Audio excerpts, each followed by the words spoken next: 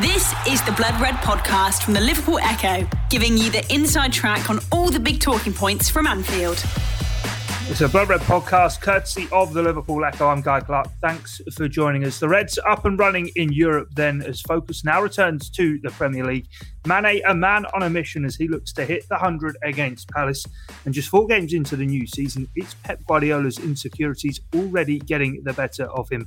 We'll have all of that, plus our team selector and match predictions to come with our Liverpool correspondent, Tool Paul Gorse, the Chief, Ian Doyle, and the O Squires. Gents, I hope you're all well. Gorsey, come to you first up.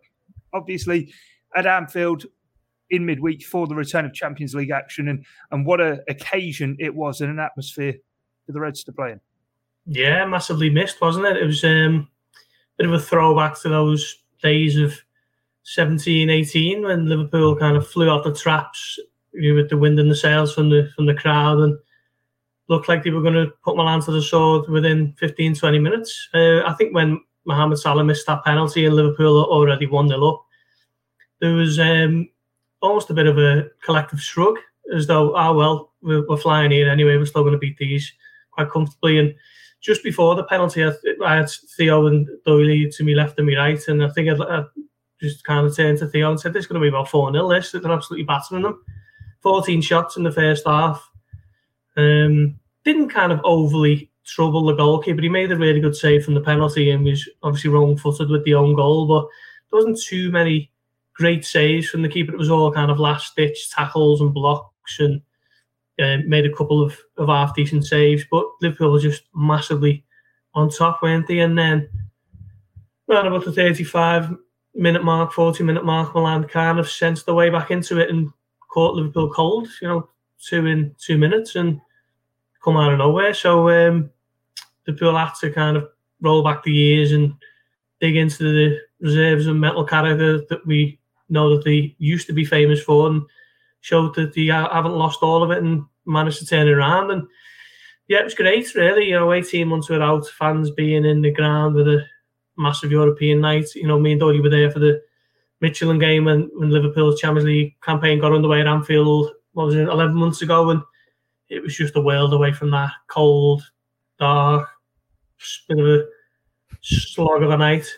Just completely different atmosphere. So, looking forward to Porto and Atletico visiting now.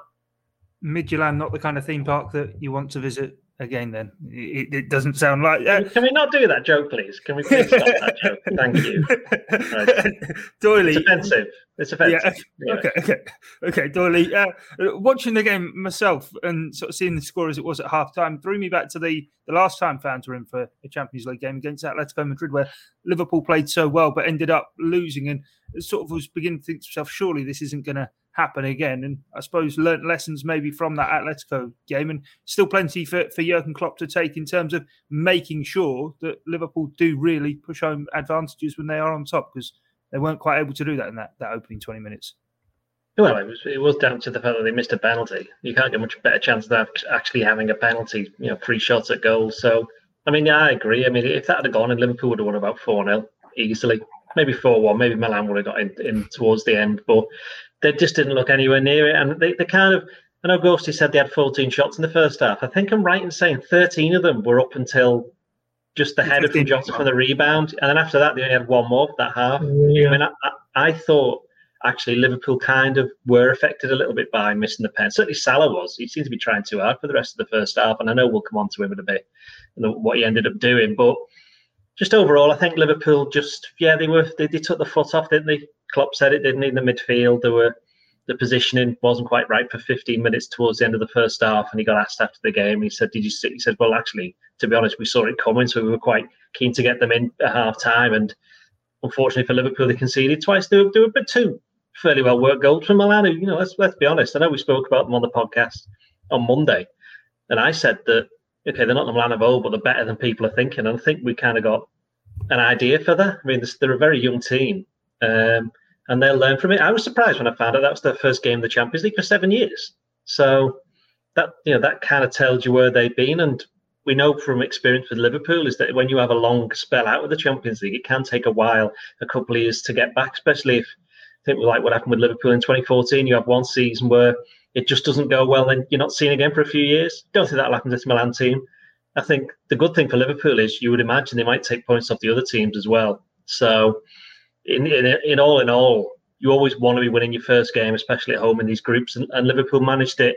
And at the end, I don't think anybody could argue with the fact it was a deserved result. Yeah, also, I think the first time since Atletico had Portsmouth in their group in the Europa League, and I'm going to say 2009-10, that they've had an English side in a European group with them. So, yeah, that's another one just to note down. But Theo, in terms of that real GC. That's what I mean.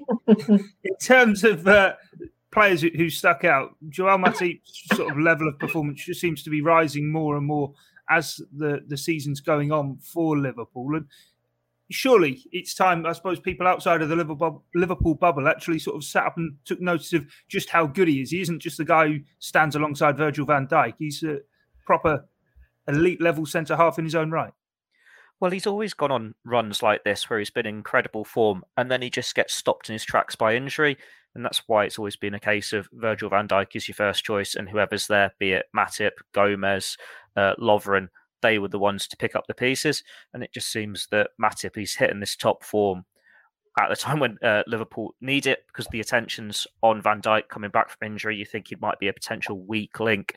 And then the pressure's on Matip to really step up and be a leader. But that is the role he had before his injury last year, where he needed to be the leader in this defence when he was playing alongside midfielders or younger players. We know what he's capable of. We know how big a fan Jurgen Klopp is of him. It's just if he can stay fit, like he can be playing as well as he is now. But can any of us say, hand on heart, he won't suffer an injury and be out for a month in the next 2 weeks? He's just got that cloud over his head. But you can say the same about a Naby Keita, for example. This could be the year that they can shrug off that tag and be injury-free and make the place their own. And I think it's about time he did get the credit he deserves. But then at the same time, I suppose strikers are finding out the hard way when you're going up against him. Like, look at Lukaku, for example. You think, oh, it's going to be a tough night against Van Dijk. I'll target Matip a bit in that Chelsea game. But he only really turned him once. Joel Matip had him in the back pocket for most of the game. And it's why Liverpool's defence has been so good in the Premier League for the majority, because they've got that stability back of that partnership of Matip and Van Dijk, the partnership that won the Champions League. And it's no coincidence that defence was maybe not at its strongest when you took Van Dijk out of it and you put Joe Gomez in. It's not a slant against Joe Gomez at all, but it's just one of those where you need that stability. And thankfully, when Joel Matip's fit, that's what he provides. Yeah, Theo mentioned there Naby Keita and drawing comparison, maybe. I thought the two players, Matip and Keita, were poles apart in terms of level of performance. I can't remember a player as underappreciated by the wider sort of football public, as it were, than Joel Matip. But Naby Keita, every time it seemed that he had the ball in the midfield, he seems to have lost that dynamism that he had when he first came in, that ability to just kind of get around the ground and get past people. I thought it was part of the reason maybe he was brought off in Madrid all that time ago. And again, on sort of in midweek, he just didn't look as though he had the beating of his midfield man every time the ball was just kind of going back to the centre halves, and it was Matip who was building the play from deep. Yeah, I think he's being asked to do that, to be honest. I think he's being asked to play a little bit more of a Gini Wijnaldum role, if you like, rather than just go and play a natural game, go and have a run at them, try and unsettle them. It's very much now about keeping the ball, recycling it, maybe getting it out wide if you can. That seems to be very much more a theme of the game. It's something I noticed back in the Norwich game, actually, and he played against Burnley as well, I think, and hasn't been back on the team since, I don't think, but I think he's made a solid start to the season. Not a whole lot more he could do than what he has done already, and maybe a little bit of a victim of circumstance with Klopp keen to get Harvey Elliott into the team. I still think, you mentioned the Madrid game there when he got brought off before half time. I thought the writing was on the wall for him, really. After that, I think it possibly could have been an exit had it been a normal summer, if you like, and teams were willing to loosen the purse strings a little bit more, particularly in countries like Germany, where he's still got massively high stock. But he's still here and he's contributing, and I think he's playing a little bit of a different game, to be honest. It'd be interesting to maybe take a closer look at the statistics for that. But it does seem as though he's being asked to be a little bit more restrained and sensible with the ball at his feet and just keep it a bit more simple in the way Wijnaldum did for so many years. Yeah, there was a time ever that Liverpool needed Naby Keita. Doyley, is it now with obviously the injury to Harvey Elliott? Is he going to all of a sudden need to be able to keep his fitness levels up and actually be a man to be relied upon by Jurgen Klopp? Well, I thought Keita did all right, actually. I thought Keita did all right, and I thought that Matip had probably his least effective game of the entire season. He was at fault for one of the goals. So you could argue about that. So, it's like football is a game of opinions. But in terms of Keita, I think we've gone, to be perfectly honest, and we've said this before on the podcast, we've gone beyond the whole can Keita make it at Liverpool thing. It's gone now. Yeah. That's gone. Now it's just what can he actually do? And I think, as Ghosty said, his roles changed slightly, certainly for that game. And I think Harvey Elliott wasn't going to play every single game anyway. I think he was just kept in partly because he was obviously in such a good vein of form. I think Keita's going to get his games. I think we've seen that already. I mean, he played 5 and he started 3 of them. That's right, isn't it? Yeah. So if you'd have said that, after when he got subbed at just before half time against Real Madrid in April, you said that he'd start 3 of the first 5 games. You'd think, what are you on about? But Liverpool have won 4 of the first 5 games. So I think, as I say, he'll be there if he keeps his fitness. There's no reason for him not to be involved. They paid an awful lot of money for him, but more importantly, is that he knows exactly what the manager wants. He can do a number of different roles from the same position, as it were, and the other players know what to expect. And as I said, I thought he pressed quite well in the first half. I know that he was one of the players that went missing for the 2 goals that Milan scored just before half time, but he wasn't alone, and that was more of a collective failure than anything else. And I don't think we should be making a big deal of his performance, to be honest. Fair enough. I just sort of felt maybe lacking that dynamism, but take the point you and Gorsty make there, maybe that was the role he was asked to do for the team, but wasn't sure if it was maybe kind of injuries catching up on him finally and just didn't seem to have that spring that he once did. The Blood Red Podcast from the Liverpool Echo.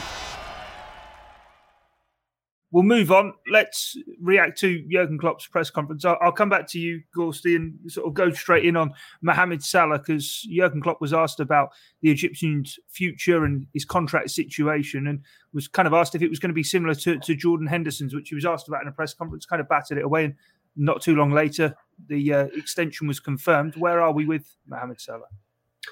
Yeah, I mean, I don't think the journalist asking the question was expecting Jurgen Klopp to go, oh, well, we had talks last week and it's all gone swimmingly and he's going to sign next week, 5-year deal.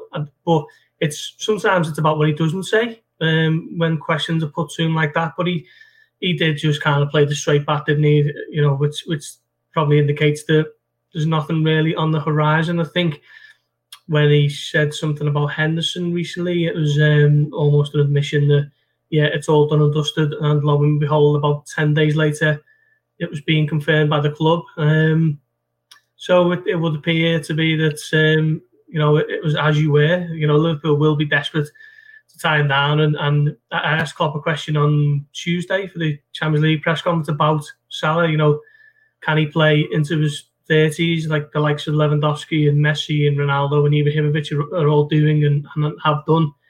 And he said he fancies him to kind of follow suit. So if that would be the case, then you'd imagine Mohamed Salah is going to be, at the peak of his powers for another 4-5 years, at least.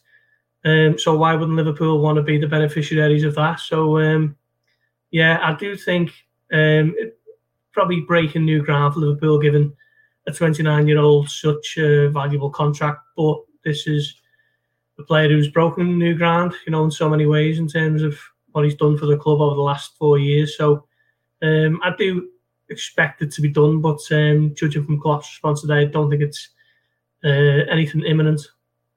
Theo, I know you were happy to put your head above the parapet, as it were, regarding Gini Wijnaldum 14 months or so before his contract ended, saying, yeah, I think this is going to be like Emre Can in the situation with that. Obviously, Mohamed Salah is a very different player to those two in what he means for Liverpool. But at what point do you get anxious that actually this is dragging on a bit longer than Liverpool would want to? It's a hard one because of the market we're in. Like, we're seeing these elite stars see out their contracts. Like Kylian Mbappe is probably going to go on a free transfer to Real Madrid. We're seeing Messi go on that free transfer to PSG when Barcelona obviously wanted to keep him and it was just finances stopping it. But clubs can't afford the big transfer fees. And it's one with Salah. Well, if he wants to move on, then free transfer is probably the best opportunity for him. And he knows now he's 29. This contract is going to be the most lucrative of his career. It's going to be his final years at the top. It is a case of whether he chooses to spend those years at Liverpool or if he wants to go and do it elsewhere. I think it might have been Pep Guardiola or one of the top managers when they were saying about Ronaldo, you don't choose if you can sign him, they come to you. These players, that's what happens. So it's going to be part of that, isn't it, with Salah? He's going to choose if he wants to stay, and then Liverpool will work out if they can actually afford a deal or not. With Gini Wijnaldum, it was before the pandemic. It was before we had all this confusion over contracts and the finances were tighter, and you could see him going. Whereas with Mohamed Salah, you think, well, where's he going to go? It's going to be a case of having to bide his time and making that right decision. I think Messi signed, a 2-year contract. So if he did want to leave, you could see him maybe going at the end of his deal and just replacing Messi when he goes on the end of his deal. But we've seen Barcelona are a mess, Real Madrid are a mess, Juventus just let Ronaldo go on the cheap to United to get him off the wage bill. He's not going to go to any of the big Premier League teams because of his Liverpool pedigree. And then it's just, Bayern Munich, granted, they might have an opening if Lewandowski goes, but you might as well just stay at Liverpool if they can afford your wage. The only thing for Salah there is he is not going to be, even if he signs a new contract and is the highest earner in the club's history, it's not going to be on the sort of figures that a Messi's getting, Neymar's getting, and Mbappe's getting, De Bruyne, Ronaldo. Like some of these players are on $500,000 a week.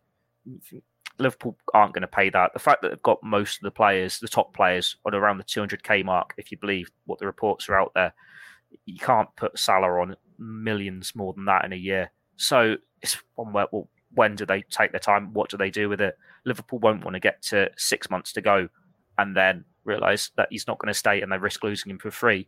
But at the same time, if he is going to go, it's going to be a case of, you'd imagine with Klopp, you're going to get better for that last year of his contract. You would rather keep him and get the very best from his abilities and just take the hit. Liverpool have had to do that in the past. It just so happens that Salah is one of those few sellable assets if there are teams out there that can actually afford him. But at this stage, I think would say you'd still expect them to sign a new deal. You'll still expect them to find some sort of compromise there, and it might take a little while longer than Jordan Henderson's contract did. But he's still scoring goals for fun at Liverpool. He's still going to be challenging for trophies at Liverpool. He's in the right club. He's at the right time of his career. It would suit all parties to get a deal done at some point in the next year. Yeah, well, Chad's got in touch with us whilst we're recording it and live on YouTube, Doyley. He says, give Salah what he wants. Does it matter so much about these other clubs and whether or not their finances are in place? Surely, given how important he is, 4 goals in the 5 games. He scored against Burnley, but it was offside. Surely there's no player as important to this team maybe than Mohamed Salah. No, we've said that loads of times before, haven't we? He'll end up being, if he stays, he'll end up being the highest paid player, and I don't think any of the other players will mind too much. It's a weird one for us. Obviously, we're all journalists and get paid next to nothing by comparison. So you do wonder, what's the difference between £300,000 a week and £350,000 a week in terms of what you... But then that's to do with ego, isn't it? And how much you think you're worth compared to the other footballers. And, well, obviously, all footballers have got a bit of an ego. Don't necessarily think Salah's got an absolutely massive one. I think if he gets a wage that isn't on a par with, say, De Bruyne or one of Man City's other top players, I don't think he'll be massively disappointed with that, because I think it's also about enjoyment, and you can't say he doesn't enjoy being at Liverpool. You just have to see, a bit was made, wasn't it, last season or the season before, where they thought, oh, he's not celebrating a goal because of this, that and the other. But now you look at him, I mean, go watch the highlights from the game on Wednesday night. When Henderson puts that one in, he's watching it, he's up in the air, arms up in the air, going crazy. So Salah's been like that for quite some time for Liverpool, so I don't necessarily think there's going to be any kind of... Klopp said it, he's not questioning his commitment at all. He's still got 2 years to run. I agree with Theo. If they don't agree a deal, if I was Liverpool, I'd just keep him for the remainder, because then you're going to get 2 years of quite clearly what I genuinely believe is the best player in the world at the moment, certainly on form. So why would you not want to keep him? You don't have to sell him. This is the other thing. Liverpool don't have to sell him. They don't have to sell anybody. They don't have to. So they've got all these. You've got one of the best goalkeepers in the world, one of the best defenders, one of the best right backs, one of the best left backs, the best defensive midfielder, one of the best forwards. And I think sometimes the fans need to, the ones who are, worrying a little bit, just have to take a step back and look and go, hang on, we've got all these players, and yeah, they're not going to go on forever, but certainly for the next couple of years, they're going to be here, and then we can build from that. And I think with Salah's obviously he's probably been sent another message, and the other message is that Well, all these players are still going to be here. So why don't you? They're all those players that you love playing with and have won stuff with, and a lot of them still have got quite a few years left in their careers. Why not just stick with them? You might go somewhere else for a new challenge. That's fine. He's played in Italy already with Roma. As Theo said, he's not going to go to Barcelona. I mean, Real Madrid. He also doesn't need to be focused about what you were saying before about kind of the next players coming in, because at the end of the day, the players who are right at the top of the game and best in their positions, as you've mentioned before, are the players in similar, other than Trent, age bracket to him. And therefore, they're all in their prime together. Do you think that Barcelona, when Messi got to 29, were thinking, we better start thinking of selling him? Yeah. Of course they didn't. Because they didn't at all. I mean, Real Madrid did with Ronaldo, but then how much did Juventus play for him? Was it like 108 million or something stupid like that? Chelsea it was a lot. It was a Chelsea lot. Did the same with Hazard, didn't they? Yeah, it was a lot of money. Real Madrid I personally think are very different. I think if they get into financial trouble, they'll just somehow magically find a way of just getting some money. They've got their own little ways and means there that perhaps Barcelona haven't, and that's something that's far beyond the remit of this podcast. But going back to Salah, ultimately it's down to him. I think if Liverpool get an absolutely massive offer for him next summer, and he hasn't signed the deal by then, by the way, then there might be a conversation to be had or a decision to be made. But if not, they'll just keep him for the remainder of his deal, and then they'll have paid 30, maybe just over 40 million overall in 2017 for a player that they got 6 years out of, who for at least 4 years of that would have been one of the best players in the world. That's probably the best business they've ever done. I do think there's a bit of a change in football though these days. The top stars now keep themselves in incredible shape.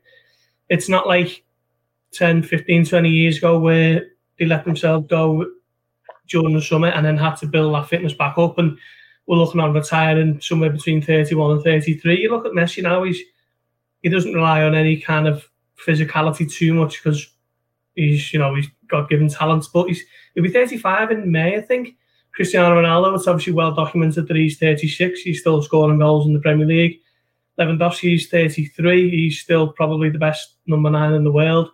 Zlatan Ibrahimovic is 40 in 2 weeks. He's still in the Champions League with AC Milan and their main man. Jordan Henderson's 30. He's still one of the fittest midfielders in the Premier League, captain of Liverpool. So I do think that the 29-30 mark is not quite the age that it once was, a few years ago. And I think Klopp said recently that age means that you're now pretty much at your peak. So if you're looking at that, then you've got the likes of Salah and Van Dijk and Mane all in their peak years. Fabinho a couple of years younger than that. I think there's still plenty of mileage left in the tank for this Liverpool squad, and certainly Mohamed Salah. Going in on that, we're adding that 35 is the new 30 when you're looking for these elite players, the way they're carrying on. But the one concern you'd have maybe had about Salah in the past is how long does the pace last? How long until his legs start to lose that explosive burst? But then he's such a good finisher. If he does actually lose his pace at any point, you just put him up front. It's what Ronaldo's done, isn't it, over the past decade? And he's still not slow, is he? He's still a fairly quick player. But it might just be a case of Salah has to change his game if he gets older and there is a slight drop. But even whatever league he is in, he is going to score goals. He is that sort of player now, and he might end up just being a striker. He might go deep and be a number 10. He's one of those players you can play anywhere in those attacking positions, do whatever he wants with the ball. He's a world-class player. Liverpool fans, just enjoy him while you can, because I think Carragher said it on Monday Night Football. When he retires, you'll really appreciate how good a player he was, because he is making that right-wing slot in Liverpool's all-time 11 his own. When you think of the players that you put in that team, like a Barnes, a Rush, a Hansen, to say that one of the current players is right in there when you're not really appreciating how good he is because of how good the whole team is in comparison to, say, Steven Gerrard 10 years ago, just says how much he's achieving in this Liverpool team at the moment. The Blood Red Podcast from the Liverpool Echo. Time then to look ahead now to the weekend's action and reaction elsewhere around the Premier League. And Theo, I'll come back to you regarding this. Pep Guardiola, after their Champions League win in midweek over Leipzig, was talking about how he wanted more fans at the Etihad for their game with Southampton this weekend. He was asked about it to clarify in his press conference today, and basically came around saying, I don't want to be Liverpool, and even offered, I think tongue-in-cheek, his resignation if the fans don't like him, and that's the reason they're not going to these games, that he would resign and walk away. Now, we've seen the start of the Premier League. Chelsea, Liverpool and Manchester United have only dropped 2 points each so far. City have already lost so far this campaign. Is it the cracks beginning to appear for the Man City manager? We know he doesn't deal with pressure all too well sometimes. I suppose you could argue that either way, can't you? It depends how he's really feeling under the stress. I think there's been question marks over his job, hasn't there, as well? Not in the fact that he's going to lose at any time soon, but the fact that he's happy to go at the end of his contract. He wants a break from the game. And you imagine he's going to feel the pressure in this title race too, because it's not just a case of you're up against a good Liverpool team. Now you are actually up against a good United team and a good Chelsea team. But then it's too early to say cracks are showing, because City normally do this, don't they? They start not slowly, but they'll lose the odd game, and then they'll just have a sensational second half of the season, winning every single week, and they'll win the title. It's happened, 2 times in the last 4 years? One before that, since they were Centurions.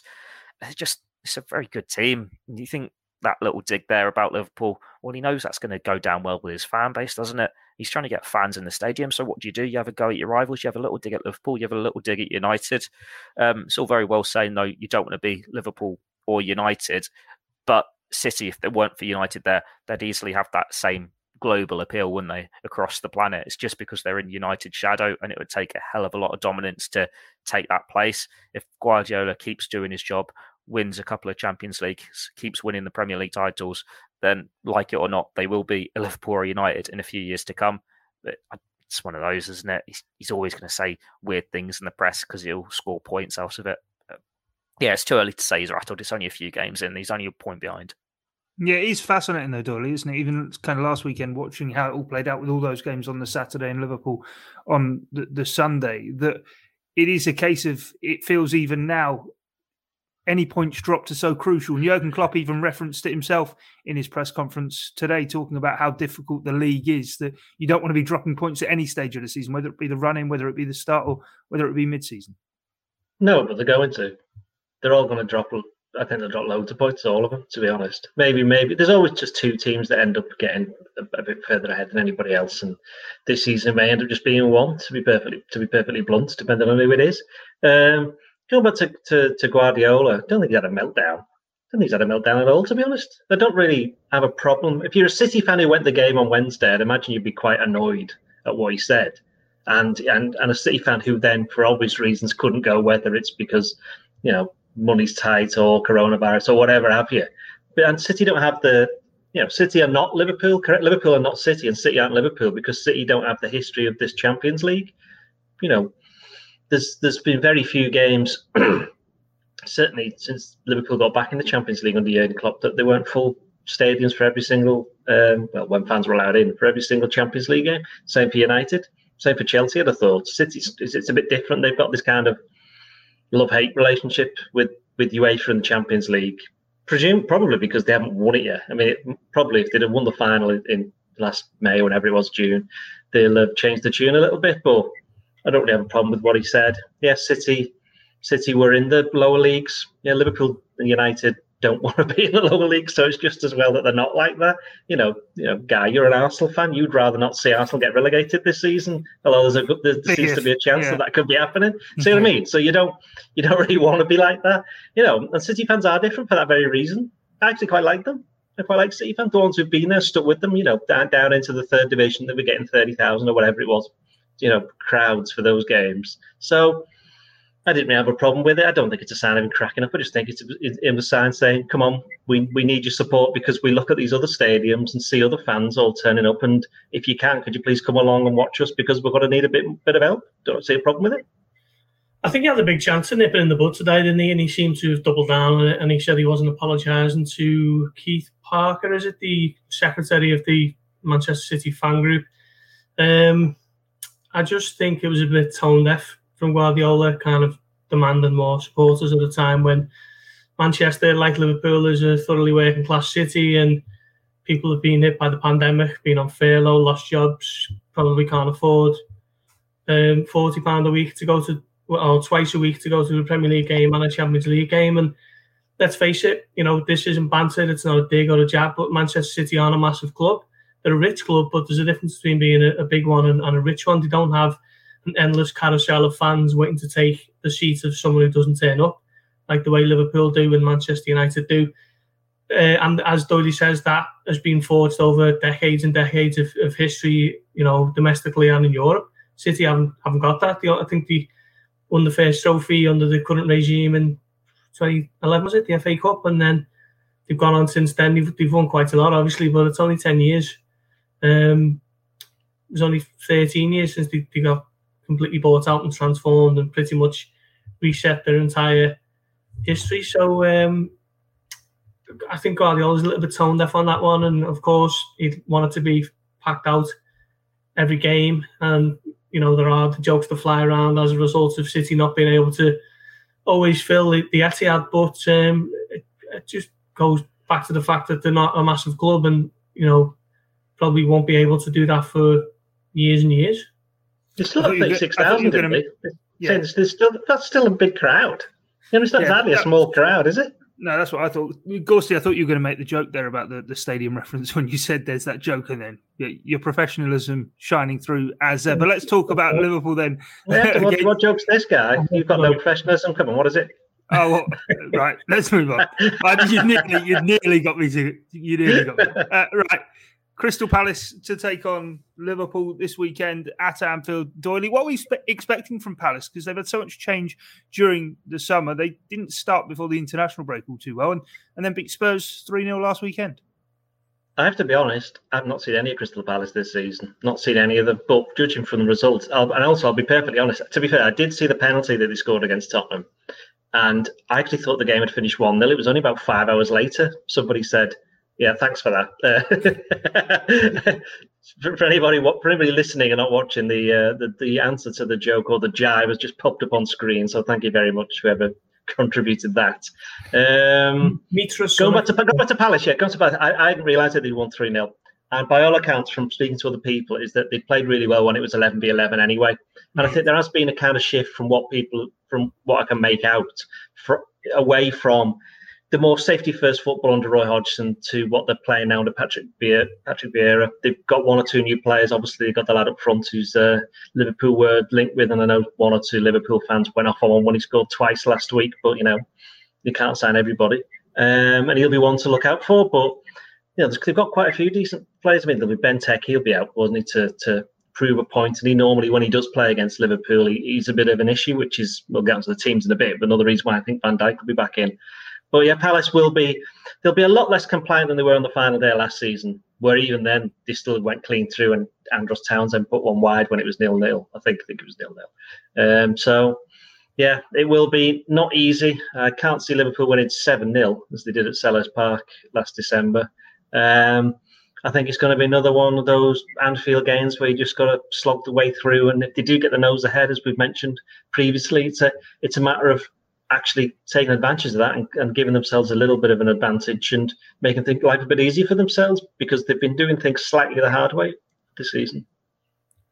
Theo, do you expect to see a bit of rotation? We're obviously going to get onto our team shortly, but do you reckon this is going to be a chance? I don't think many of us saw much rotation for the AC Milan game, and then maybe this and the cup game with Norwich in midweek, an opportunity for a bit of rotation. But obviously Jurgen Klopp's already begun to shuffle the pack somewhat with that selection against Milan. Yeah, I'd say so. And with the League Cup game next up, it's a chance to give all the players a rest in these games. Obviously, Mane and Van Dijk, they sat out against Milan. Imagine one of the front three could potentially sit out on this one, and then another one against Norwich. Could be the same in midfield. There are players there who want game time. You think the opening day of the season, the midfield was Milner, Oxlade-Chamberlain, Keita.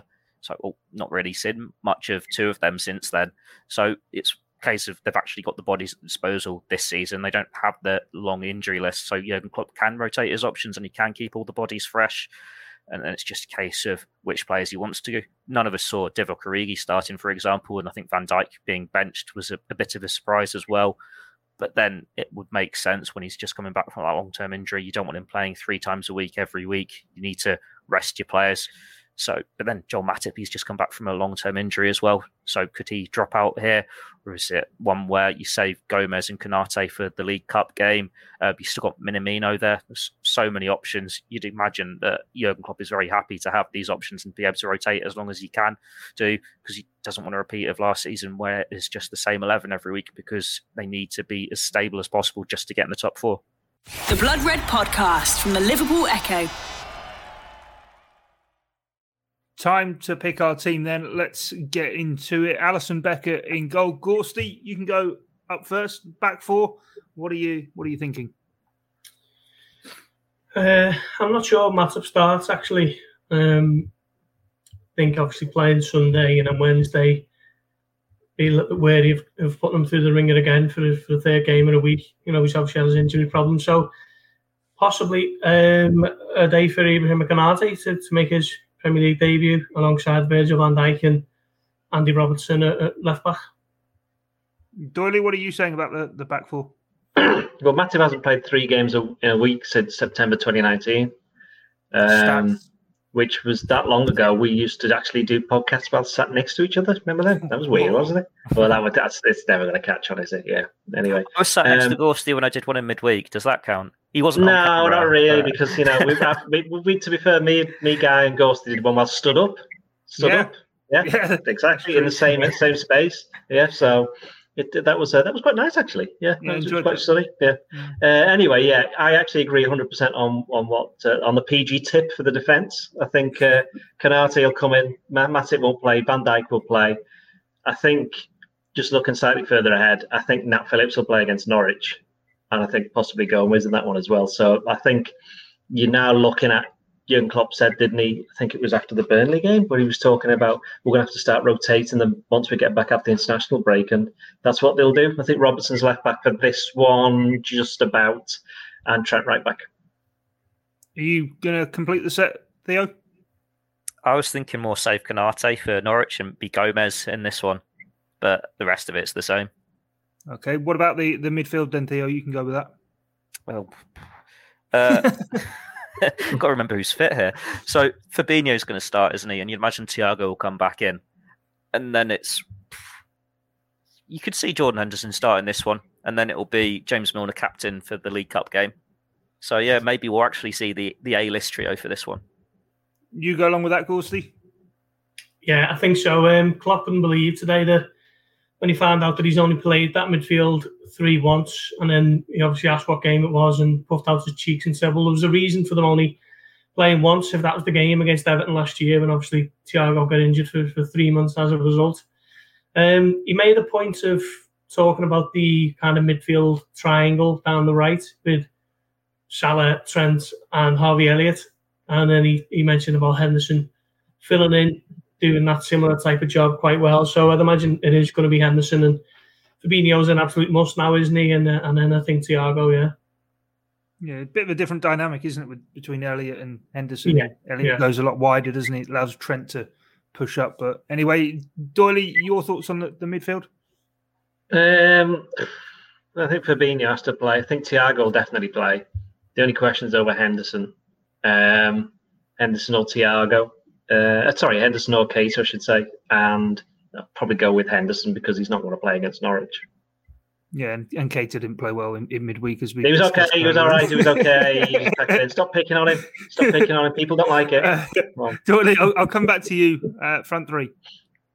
See, we laugh when I say Origi Minamino, but it could easily happen now. We debated it on Monday, weren't we? Yeah, Minamino scored against Palace last year.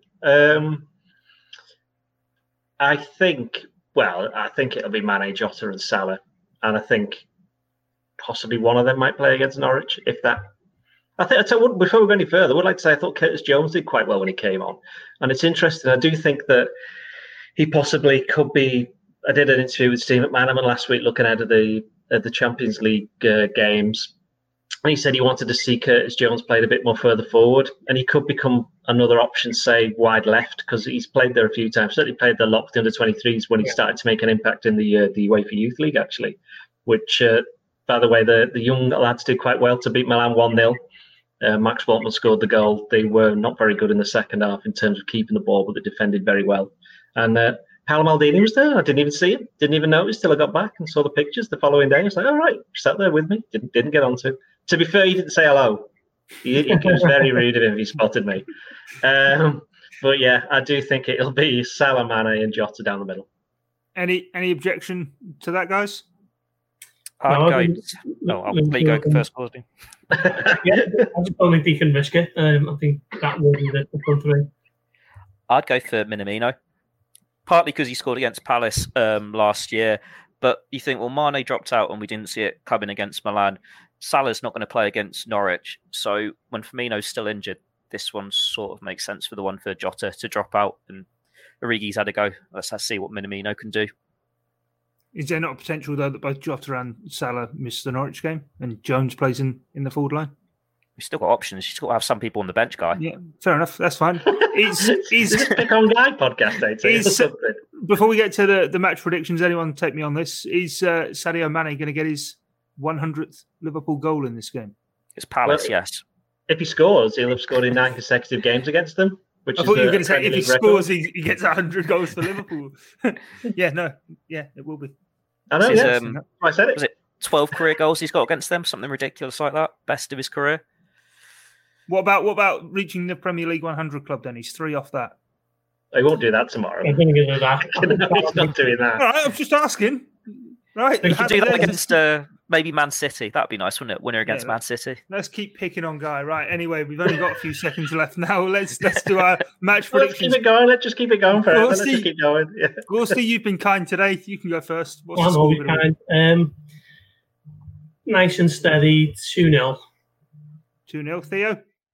3-1. 3-1. And Doyley? Another intensely annoying 2-1 win for Liverpool. Why is that intensely annoying? Because we won't be able to write our stuff until right at the end because it'll be in the balance and you'll never be able to commit properly to it. But at least it's a 3 o'clock kick-up on a Saturday, which is a rarity, and we should welcome and embrace that. Because the TV blackout as well, I mean, those inside the ground will really enjoy it. Obviously, exactly. We missed that debate last week. A nice completely special with moment. you guys. A nice special moment for the people of the stadium. Konate starts. It's this big hype. Oh, you get to see Liverpool's new signing. It's not quite the same as United's new signing making his first start at 3 o'clock, is it? Who did they sign? Yeah, who they got? The guy who just scores from 2 yards out, and the keeper just drops him in that one. Yeah. Not seen any announcements. They must have said about 7 times on their social media feed, honestly. Right, anyway, that's Theo banned for Monday's podcast for mentioning Manchester United. That's it from us here. He never mentioned them. He never mentioned them. I think he did. Oh, okay, sorry, Yeah, he didn't mention the signing, but he mentioned the signing. You ban me as well, then, if I say Manchester United. You have to say it 3 times, don't you? I said it in actually saying that he's banned. Anyway, that's all we have time for as we ramble on to the end. From myself, Guy Clark, Paul Gorsty, and Doyle and Theo Squires, thanks for joining us. We'll see you Monday. You've been listening to the Blood Red podcast from the Liverpool Echo.